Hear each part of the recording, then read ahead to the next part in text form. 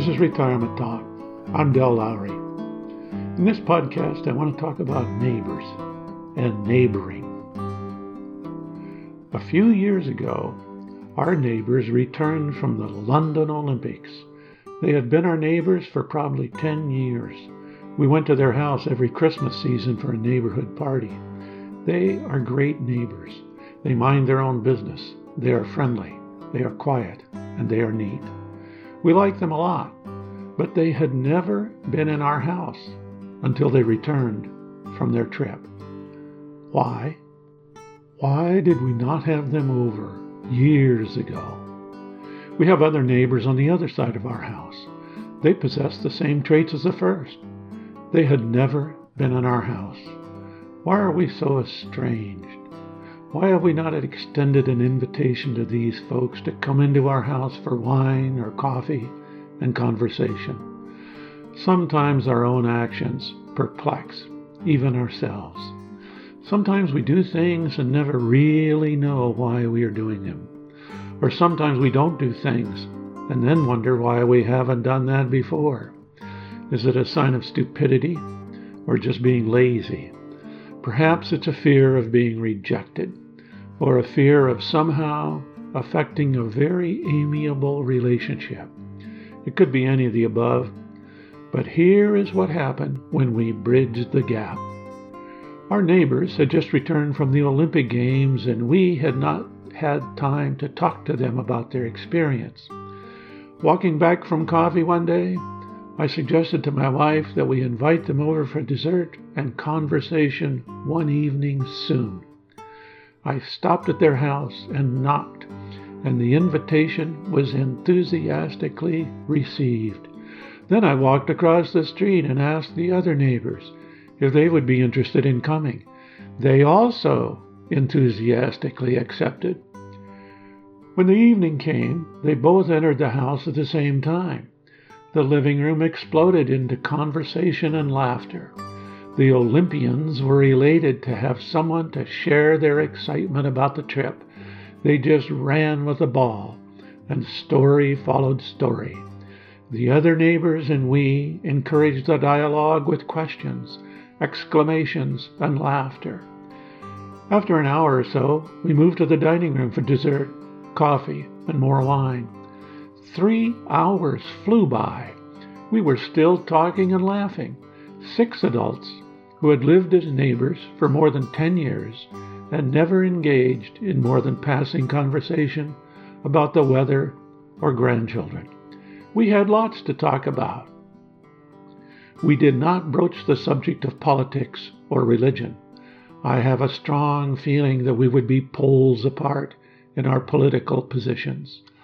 But if we do continue with our neighboring, perhaps it will be good for all of us to exchange views in a civil and friendly fashion. That's my hope. It's hard to believe that civility would be possible in this day and age, when all political discussions seems to start and stop in lack of good intentions, distrust, and anger. No one wants to listen. We will see. We did reinforce positive comments about our neighbors. When the evening ended, everyone hugged each other and said with real conviction, "We have to do this again." Now, we had lived in this house for 24 years and had never experienced such a good time with our neighbors. I have always talked about the importance of neighborhood, and yet had done very little to actually bring it to life on my street. It is so easy to intellectualize away from my front door. It's much easier to pull the shades and flip a switch, to find friends electronically, and keep my inner complaints alive inside my own head.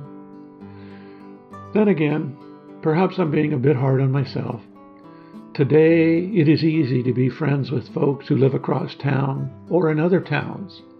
This might be the only way to find like-minded people.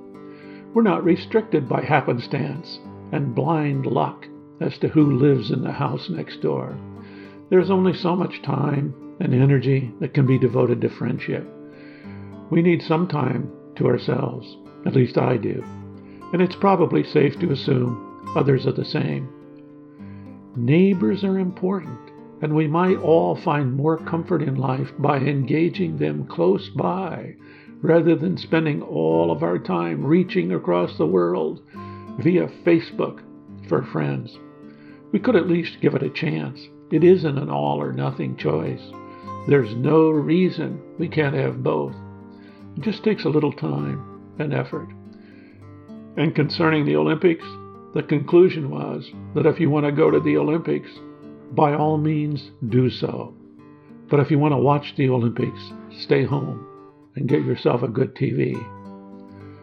Now, as a postscript, we enlarged our neighborhood meetings into a circle in our cul-de-sac that included perhaps 8 or 10. We gathered our chairs and sat to chat every Sunday late afternoon. It didn't work. Too many people for all to have input. A few dominated the meeting, and religion and politics did emerge. Voices raised. It was during the time of Trump and Black Lives Matter protests. Conflicts emerged. Differences were strong. The attempt at civil conversation could not continue. Our neighborhood meetings evaporated. I'm sure I was part of the problem. This is Retirement Talk. If you have questions, comments, or suggestions, contact Del at retirementtalk.org.